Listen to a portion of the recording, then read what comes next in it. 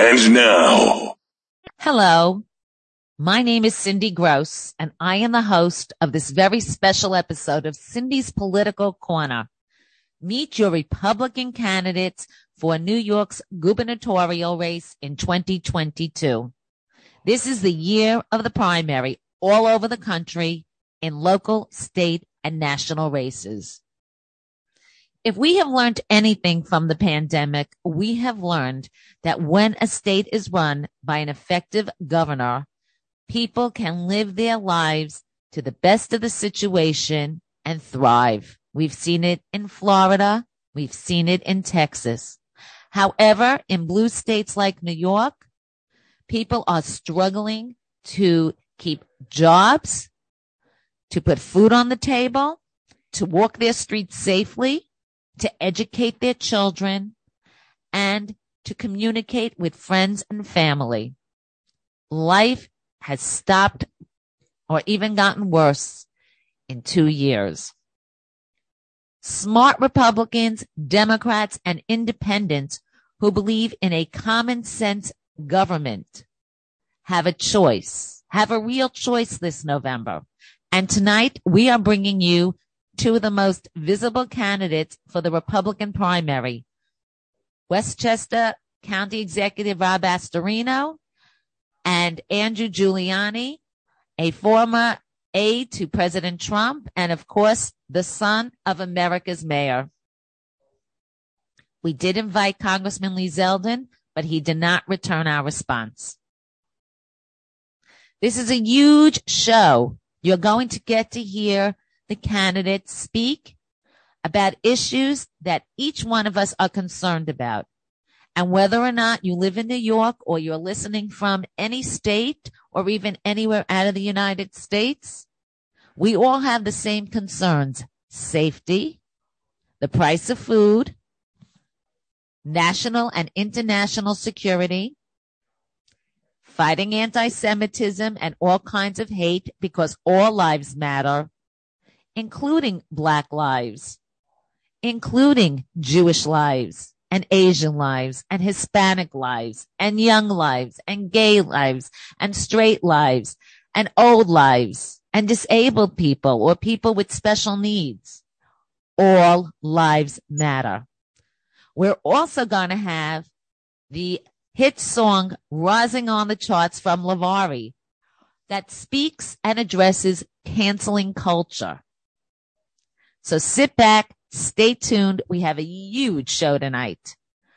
Please write to me your comments through my social media or through my email, cindyscorners@gmail.com. And we are going to bring many more of these interviews and personalities, public figures to you. Selling a home can be expensive and stressful. RE/MAX IQ has created a smarter home selling experience.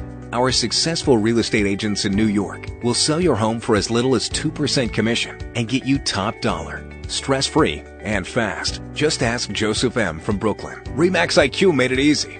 No for sale sign, light offers in days. I saved $10,000 in commission and I was in contract fast. If you are thinking of selling, RE/MAX IQ has created a smarter home selling experience. Our successful real estate agents in New York will sell your home for as little as 2% commission and get you top dollar, stress-free, and fast. To learn more, call 800-800-1372. That's 800-800-1372. We're not a discount broker. We're RE/MAX IQ. Speak with a top agent today. 800-800-1372. That's 800-800-1372. Or visit RE/MAXIQ.com. Terms and conditions apply. Visit www.remaxiq.com/disclaimer. Welcome back to this very special episode of Cindy's Political Corner. And joining us now is no stranger to anybody who is involved in New York politics and anybody who actually watched CNN, because he was there for years. Rob Astorino is running for governor, and I have been lucky enough to know Rob for years, since his first run for governor. And with everything going on in 2022, every day Rob is making headlines because he is speaking out against every issue taking place in New York. So thank you for coming on, and welcome to Cindy's Political Corner.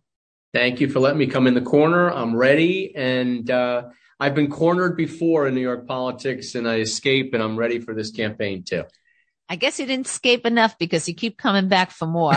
Yeah, there's something sick about politicians, probably, right?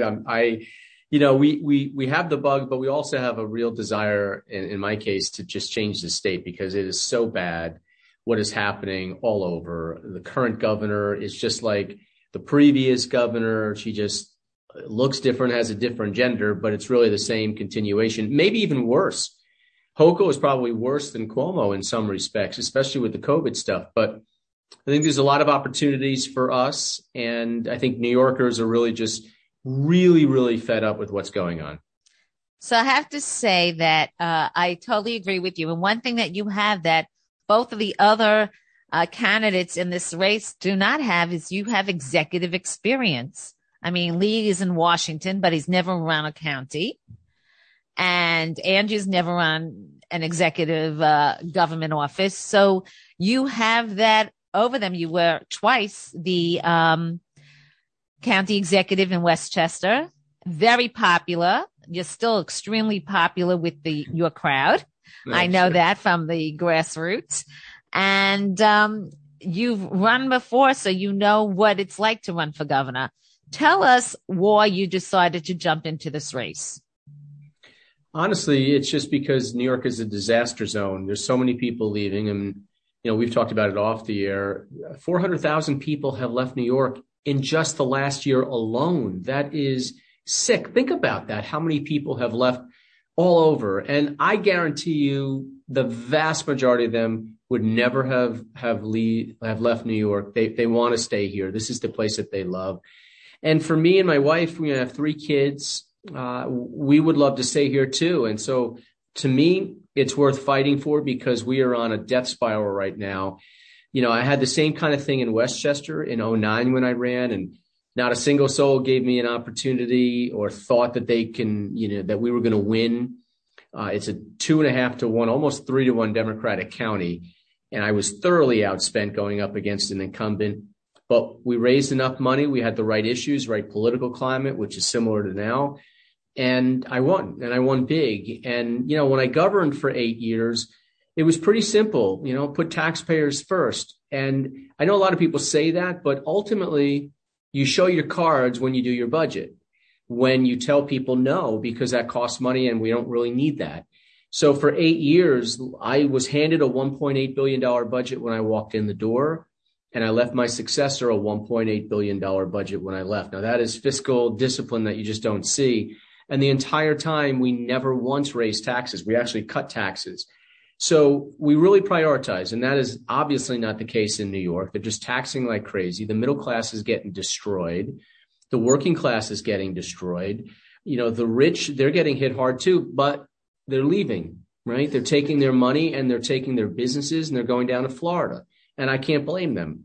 So there's a lot of big things happening. And then you throw in the craziness with crime and these no cash bail laws, and criminals are good and the victims are bad, that mentality, and attacking the police, defunding the police, emptying the prisons, and then our schools. And our COVID response. It's just been really, really bad. And everything that doesn't work or didn't work the first 5 times, it's like these same leaders, and I have to put that in air quotes, think maybe the 6th time it'll work or the 10th time it'll work. So they keep going back to it. The only thing that works is the phone number to the U-Haul place. And that's where people are calling all the time and leaving. And we don't want that anymore. Even in Nassau, where I'm from, I will tell you, despite the winds of 2021, because of what's going on and being so close to the city and Queens border, I can't tell you how many people have given up and are just moving. And what's happening is people like us, registered Republicans, registered conservatives, are leaving. And we're getting stuck with either the illegal immigrants that are being flown in at 2 a.m. or, people that have been here for years that are so progressive.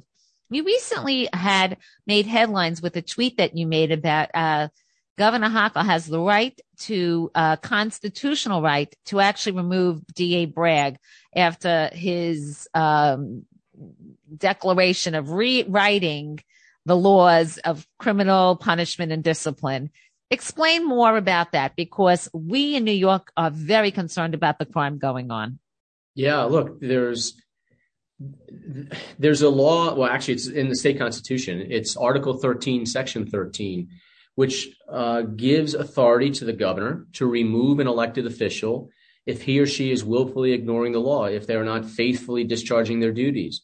Now, Cindy, I will tell you that should be used extraordinarily rarely. The voters should always have the say. There's no recall mechanism in New York. There is an impeachment, which obviously we almost saw with Cuomo. But this is meant for extraordinary circumstances. And Governor Mario Cuomo almost used it in the late 80s against Yonkers City Council members who were defying a court order on desegregation. It was used by FDR.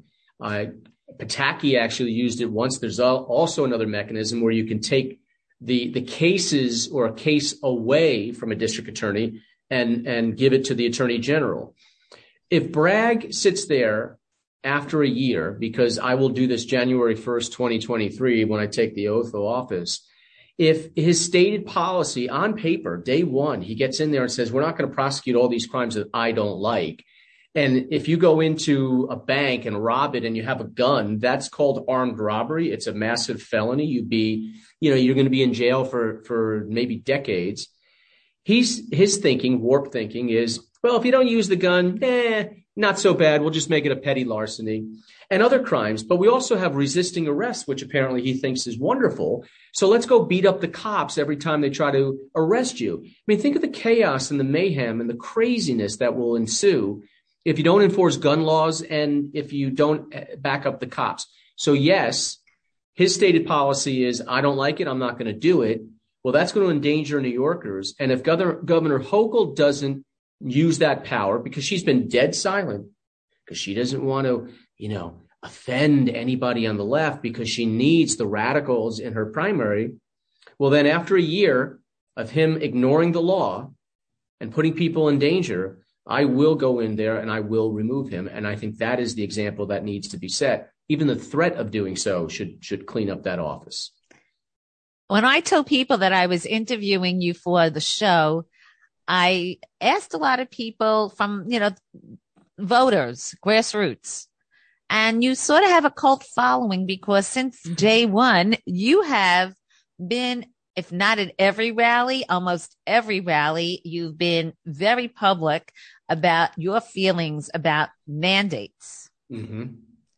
So tell us what's going on. And you did have COVID. You survived COVID. You're out there. So tell us a little bit how you got to be such a leading voice in New York for this. I've been saying this since the summer of 2020, when schools were going to reopen in the fall, and they were again threatening lockdowns and wanted remote learning. The remote learning, empirically, we know now, just what I knew as a parent, these kids aren't learning. And certainly in the minority areas and lower income areas, the gap is just extraordinarily wide now in what they have failed to learn in math and English and everything else. So the fact that these school districts, again, are looking to shut down, that the state in Hochul is looking to require kids to get the COVID vaccination in order to attend school, to be educated in New York, that she's requiring masks that we know do not work. Okay, we know by study, and we know that by common sense, because if they worked, we wouldn't have had all these outbreaks. So I have been steadfast in getting back to normalcy. And that's what we need to get our state back on its feet economically, to get kids in school, keep them in school.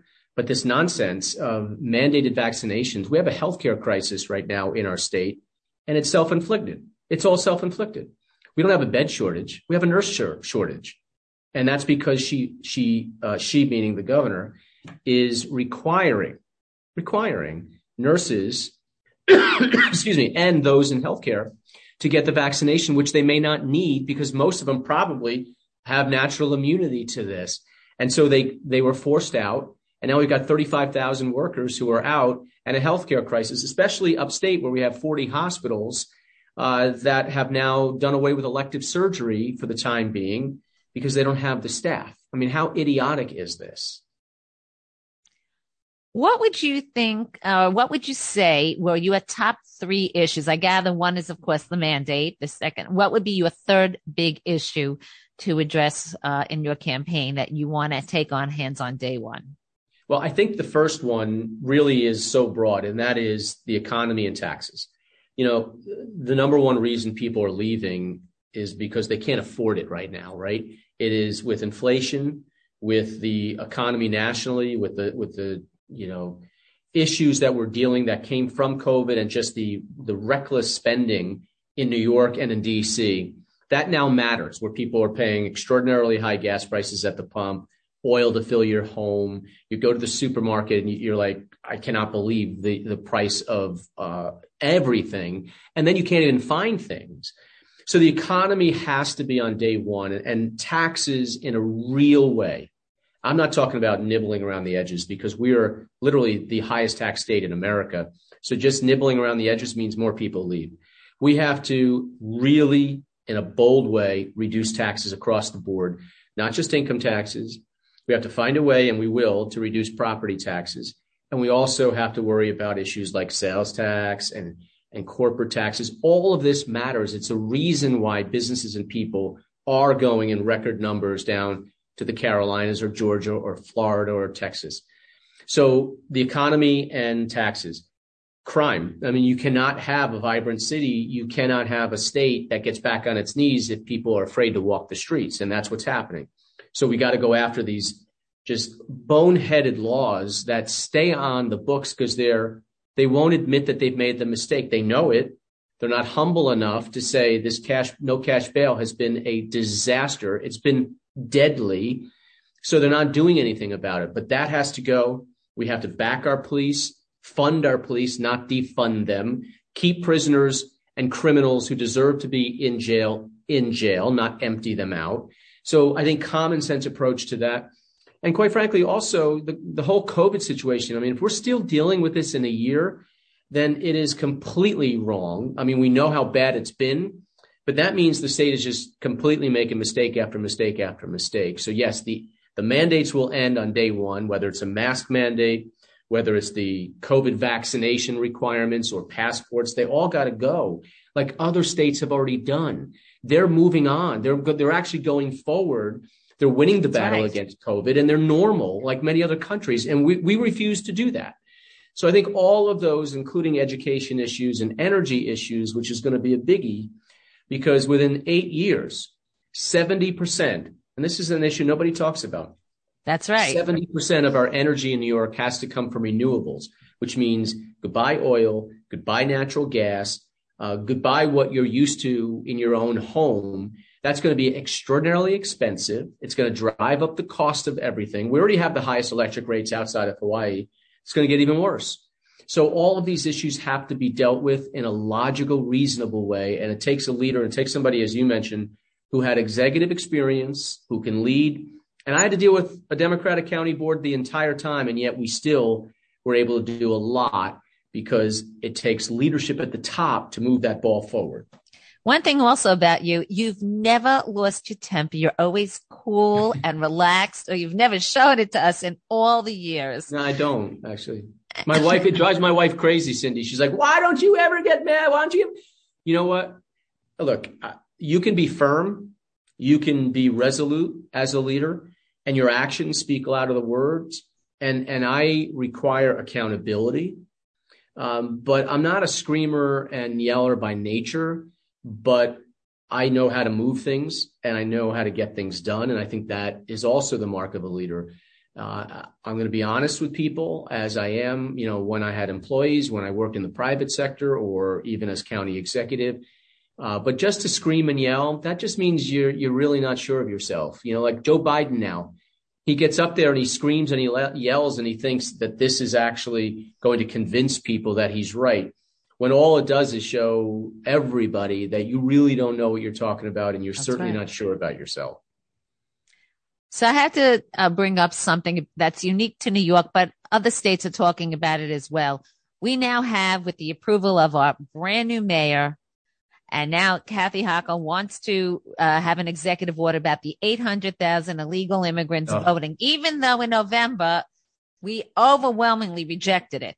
Yep. So people tell me between all the people leaving with redistricting and now with these 800,000 people who are probably not going to be voting our way, how can a Republican win New York?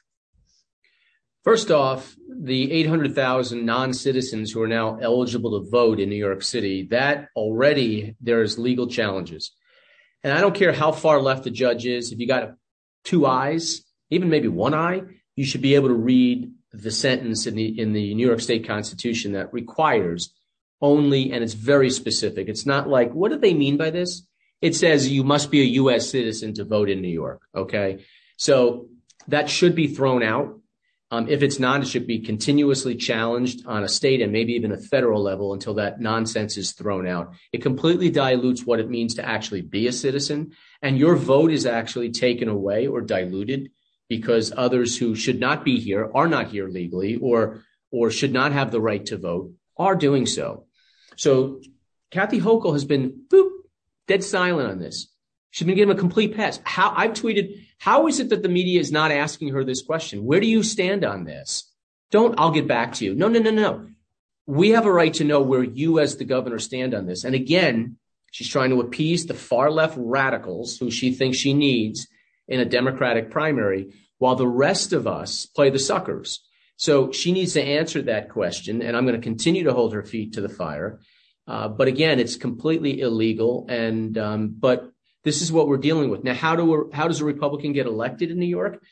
Same way this Republican, pretty conservative, got elected in Westchester, which is very deep blue. I stuck to the basics. I stuck to how we're going to fix things because people knew it then. They know it now. We were on the wrong track. It is broken. It is unaffordable. And we're not even doing the basics right in this state. So I'm going to get us back on track. We're going to help build back this state. We're going to make sure people can afford to live here because people don't want to leave. They do want to stay here, but they feel like nobody's listening to them. And so a Republican can get it. Now, yo hablo español, y este es muy importante, because it does give us an opportunity to go into neighborhoods all over New York and be able to either start up a conversation or go on Telemundo or Univision and reach maybe an audience that doesn't always hear a Republican, whether it's in English or Spanish. But same thing with all of our immigrants or African-American community. They've been completely given the backhand by the Democratic Party, completely. And they're seeing that now because they're starting to drift away, some in larger numbers and more fast than others. But they're already realizing, what good is it if it's not safe? What good is it if you want to defund the police and not have them in my neighborhood so we get hurt and attacked, or I can't keep my business open, or I can't go to the school where I want, or my kids are going to be told to dumb down instead of being, congratulated and lifted up, who work hard. So I think we've got an enormous amount of opportunity. We saw in Virginia, very close in New Jersey.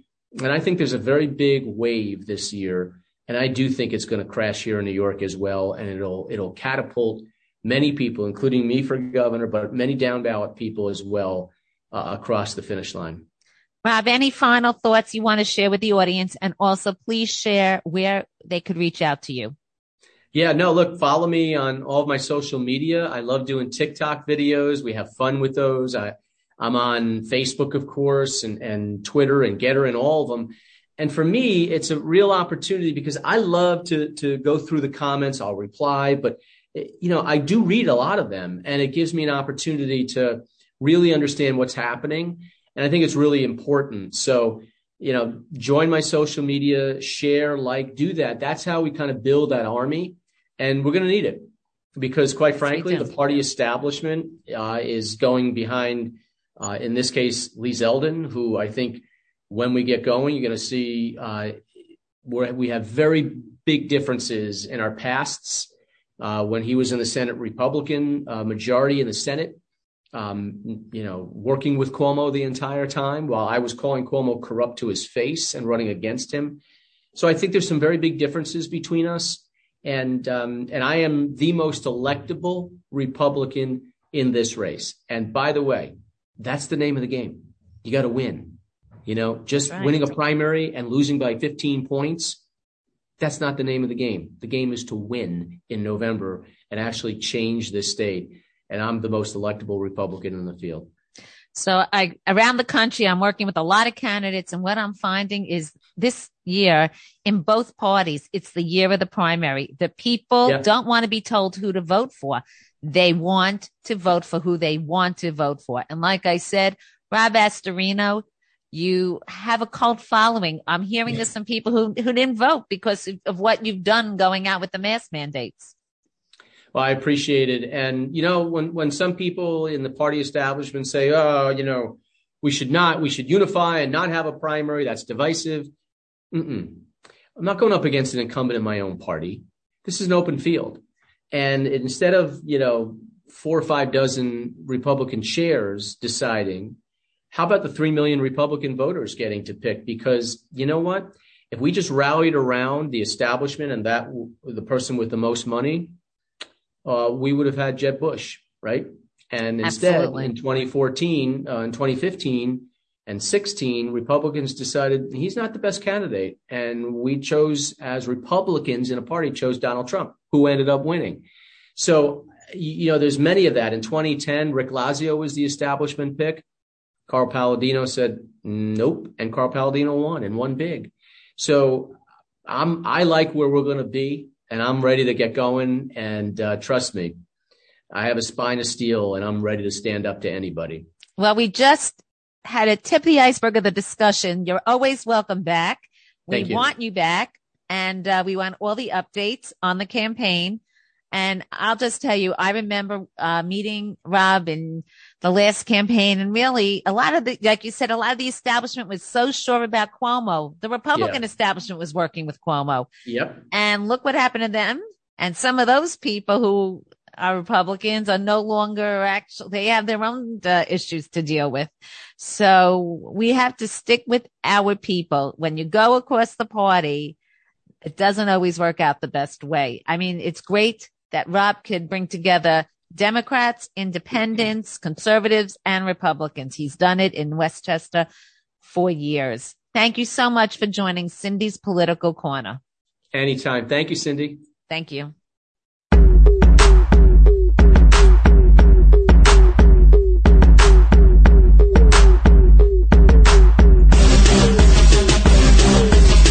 Keep it moving now, can't you see? Keep it moving away from me. Keep it moving now, down near me. Keep moving out the door now. Keep it moving now, can't you see? Keep it moving away from me. Keep it moving out, down near me. Keep moving out the door now. Getting really sick of you. Hypocritic attitude. Know what the hell you gonna do when I let people know the truth now? Maybe they don't realize your shade don't see in lies. Fighting for justice, yeah. You choose friends by how much that they spend. Who the f*** you think you are? Keep it moving now, can't you see? Keep it moving away from me. Keep it moving now, down near me. Keep moving out the door now. Keep it moving out, can't you see? Keep it moving away from me. Keep it moving out, down near me. Keep moving out the door now. See, stand strong in the late, in our own community. And how dare I protest that we keep giving away our best. Seems like we can't say, but then we call it progress. And that I only wanna see this trickery going unbelievably. Can't see what I see. Keep it moving now, can't you see? Keep it moving away from me. Keep it moving now, down near me. Keep moving out the door now. Keep it moving now, can't you see? Keep it moving away from me. Keep it moving out, down near me. Keep moving out the door now. Alright, you best to keep it moving. Push to bite the flow, push to rock and Beethoven. Beat bumping hard enough to lay hard on it. That's how I do it, fit it, can't pay flip. Yeah, I flame on it. Keep them palms in your pocket, Holly. Yes, my favorite flavor, sour apple, lolly. And I keep them moving, steady grinding, trolley. You can catch me in my black wig with Lavari. Keep it moving now, can't you see? Keep it moving away from me. Keep it moving now, down near me. Keep moving, moving out the door now. Keep it moving now, can't you see? Keep it moving away from me. Keep it moving now, down near me. Keep moving, moving out the door now. Keep it moving now, can't you see? Keep it moving away from me. Keep it moving now, down near me. Keep moving, moving out the door now. Keep it moving now, can't you see? Keep it moving away from me. Keep it moving now, down near me. Keep moving, moving out the door now.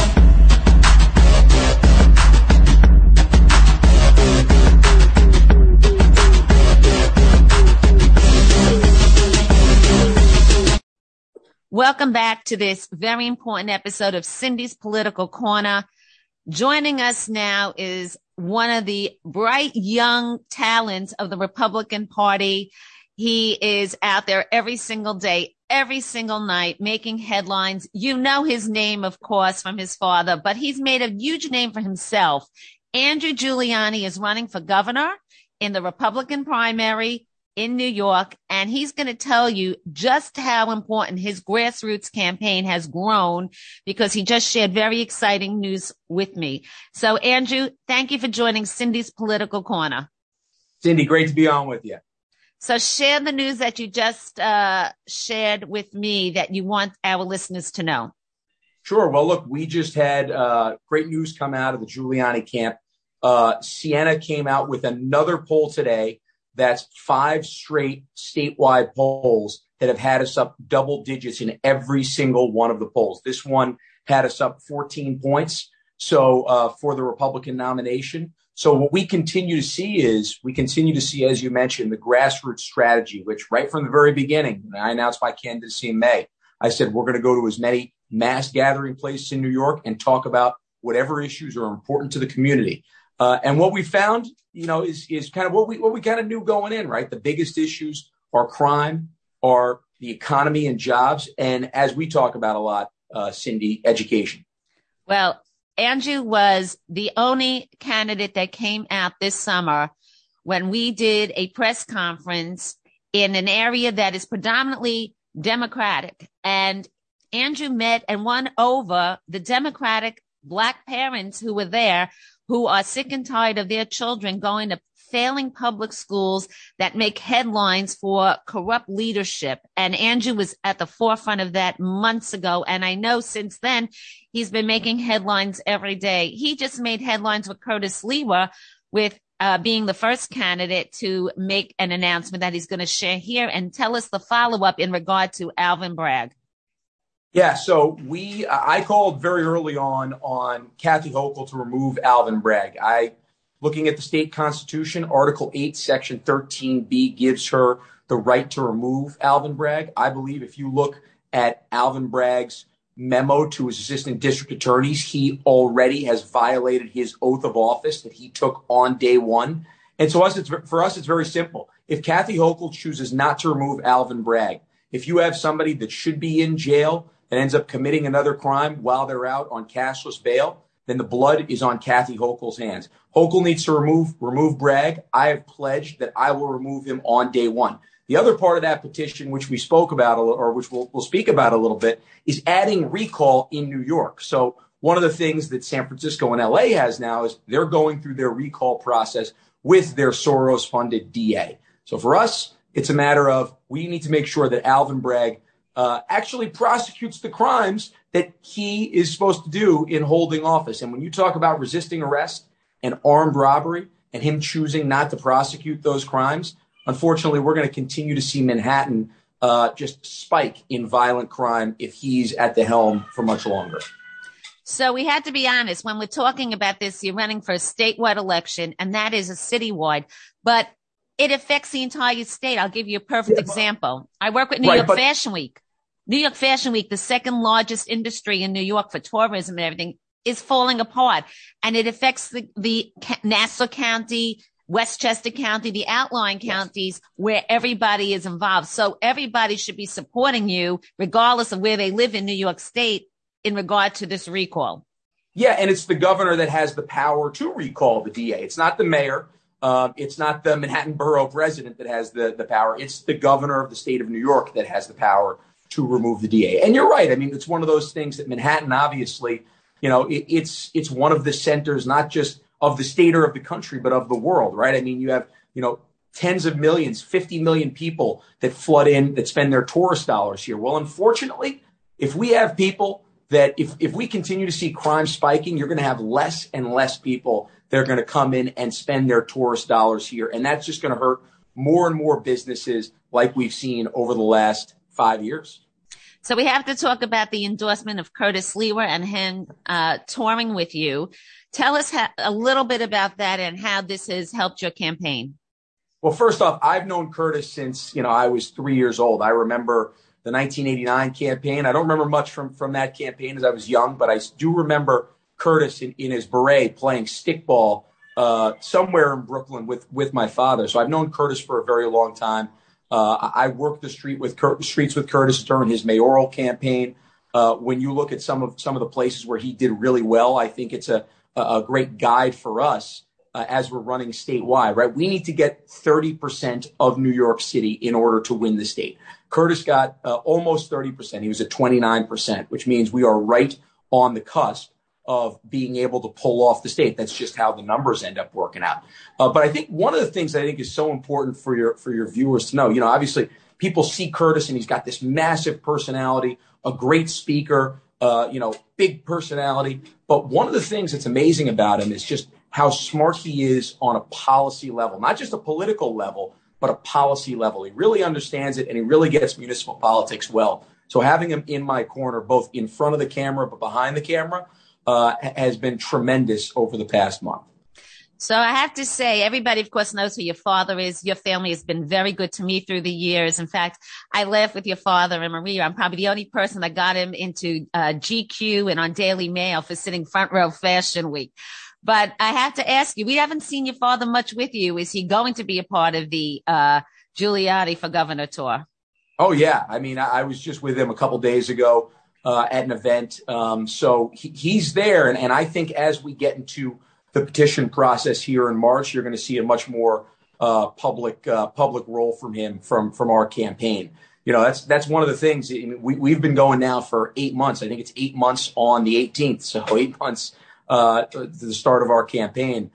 So he's been there, but you got to remember, we're still not even halfway through this campaign when you look and see that, that November 8th is still almost 10 months away. So he's been amazing behind the scenes. His strategy, his advice has been incredible. I think he's one of the main reasons why we've grown this lead the way that we have and why we've been able to focus on the grassroots to the effect that we have. He saw kind of the situation that was developing early on, which was the party wanted to choose a candidate without having the people decide. And he said, hey, this is not right. You need to hit this every single day. Every single place that you talk about, you need to make sure you let New Yorkers know that it shouldn't just be a couple people in a back room making the decision for the rest of our state. It's got to be the 2.9 million registered Republicans. And showing people just how the party wants to cut people out of the decision-making process, I think it's one of the main reasons why we've been able to build up the lead that we have, even though the party has tried to anoint someone else. Well, I have to tell you, as somebody who ran for Congress and was not the party choice, and I know people regret it because everybody's begging me to get in the race and run for Congress again. I will tell you that working with candidates across the country now, all I'm hearing from both parties, it's the year of the primary. People are sick and tired of the backroom deals that are being made and people deciding their votes. And that's why people on both sides are totally fed up with what is going on. You see it on the right, you see it on the left. Tell us what you think about, besides what's going on. This past week, we had a terrible issue with anti-Semitism and a hostage terrorist crisis, and a remark by the FBI initially that they had to pull back because of the flack they were getting. You're in a state where there are a lot of Jews, and there's a lot of people with a lot of different religions that are very concerned about security and praying freely. Yeah, look, I found that absolutely terrible, and I think to see the rise in anti-Semitic crimes that we've been seeing over the past couple of years is very, very disturbing. I look at it this way. I mean, when you see what has become mainstream in the Democratic Party, just 15 years ago, this was stuff that was on the fringes of college campuses. It wasn't even accepted in most places in college campuses when it comes to Israel. And now they want to boycott, divest, and sanction. This has been going on for the last couple of years, on top of the fact that they don't even want funding for the Iron Dome. And to me, that's just absolutely crazy. But it's gone mainstream in the Democratic Party. So as it has, and as people become more and more afraid of the socialist wing of the party, who are really pushing this, you have Democrats which become, maybe they don't believe in it, but they're quiet because of power. It's completely unacceptable, and we need to call out anti-Semitism where it stands. I'm very proud to sit as a board member appointed by President Trump of the U.S. Holocaust Museum, and to me, I take this very, very seriously. It's one of the great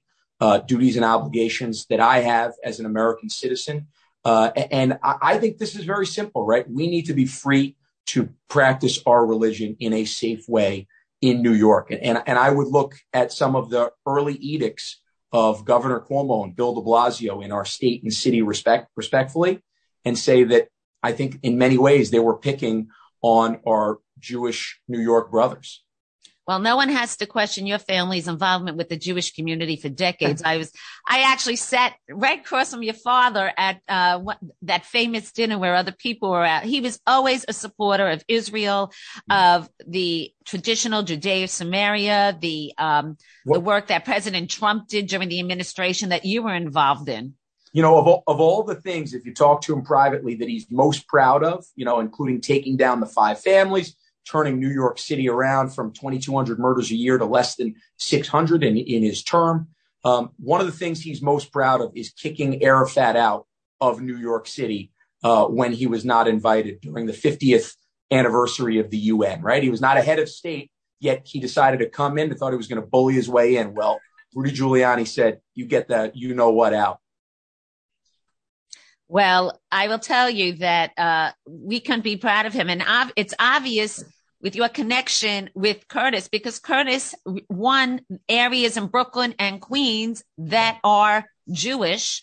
And he also won the Asian vote, especially in Queens. That's becoming a very important vote.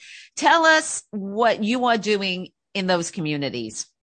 So for us, it's a matter of, and I think this is one of the things that's so important across all communities of New York. And this is where, when we talk about crime, I mean, it doesn't matter if you're Jewish or Catholic. It doesn't matter if you're living now in Manhattan with Alvin Bragg, or you're living in Queens and in Brooklyn and different areas all over the state, in Rochester, let's say. This is not exclusive to New York City. Correct.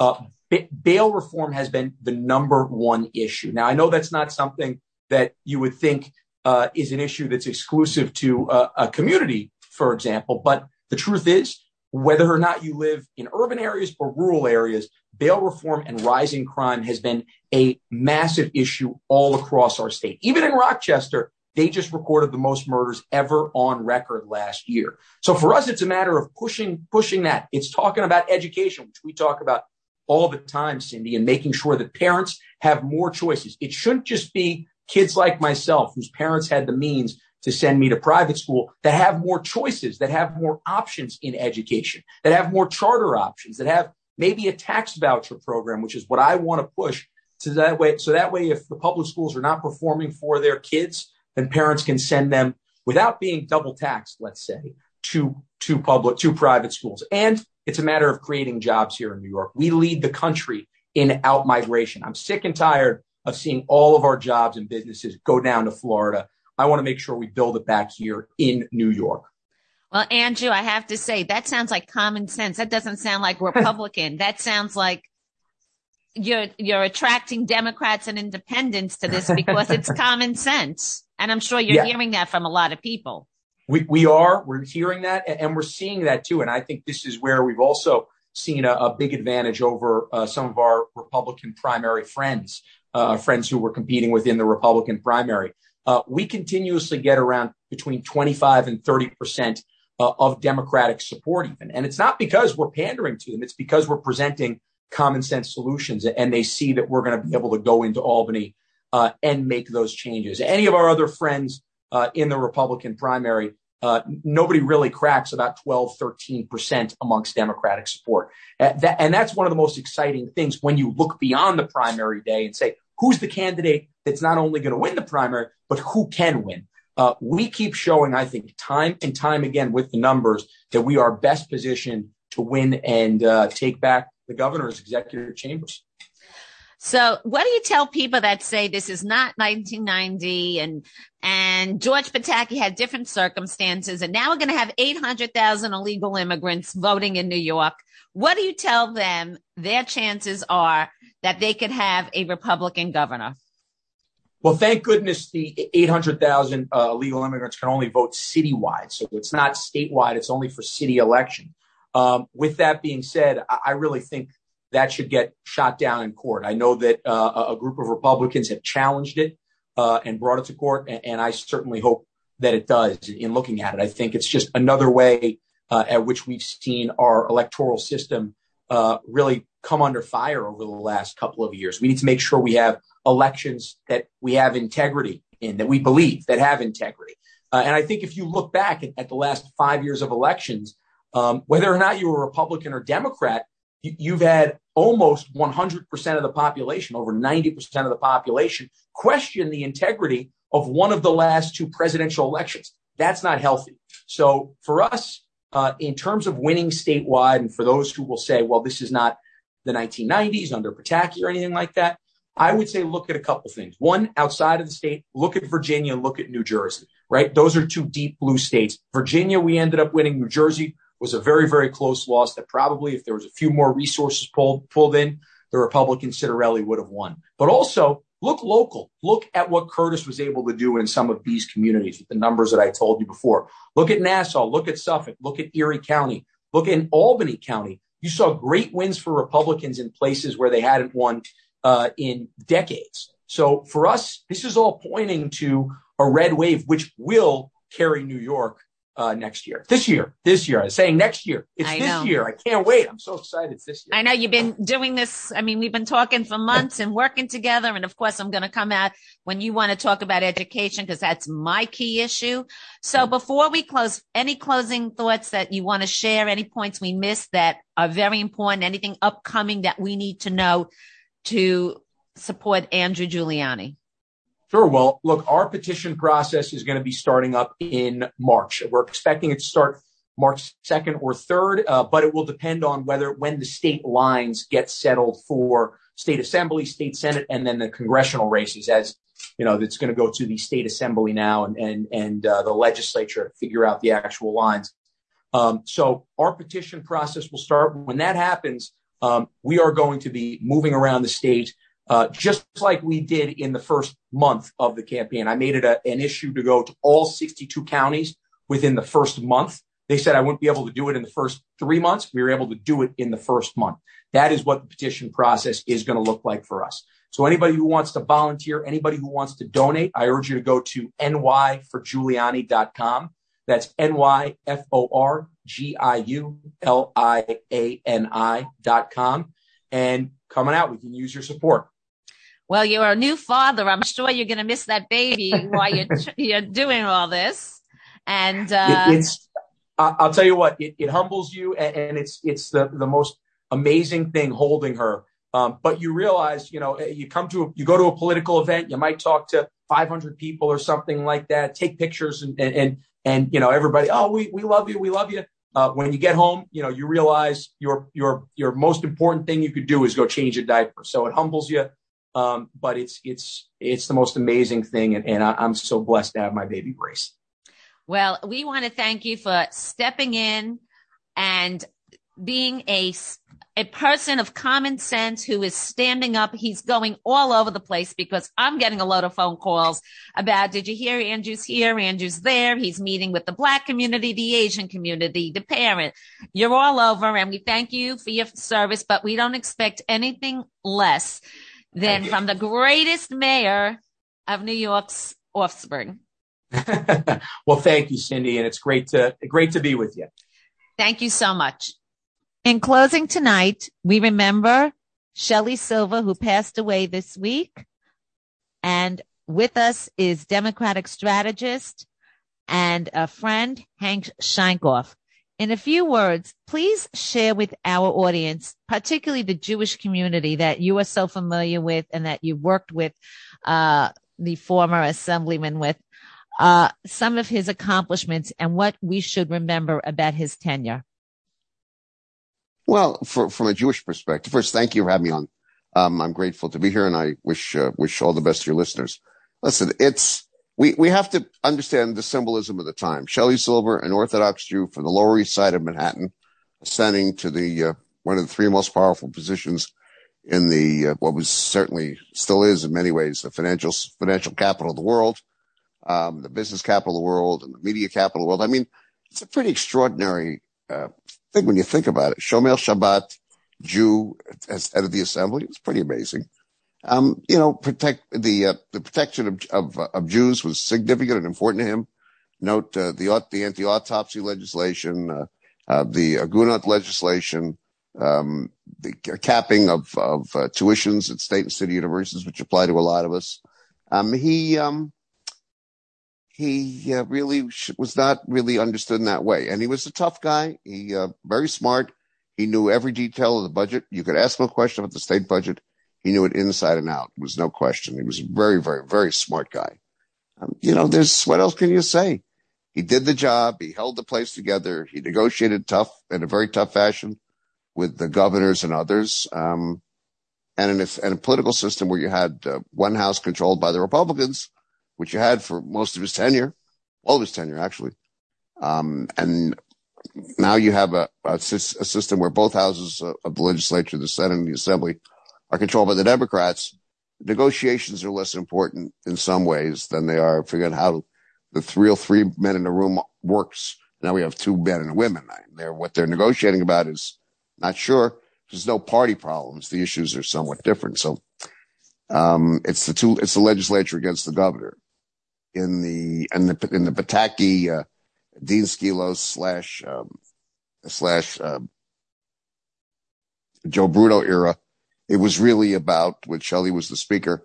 George Pataki was the governor for most of that period of time, and they didn't get along much. So personalities didn't interfere, but Shelley delivered for his communities, and that was most significant. Shelley Silver, dead at 77. May he rest in peace. Thank you for joining us on Cindy's Political Corner.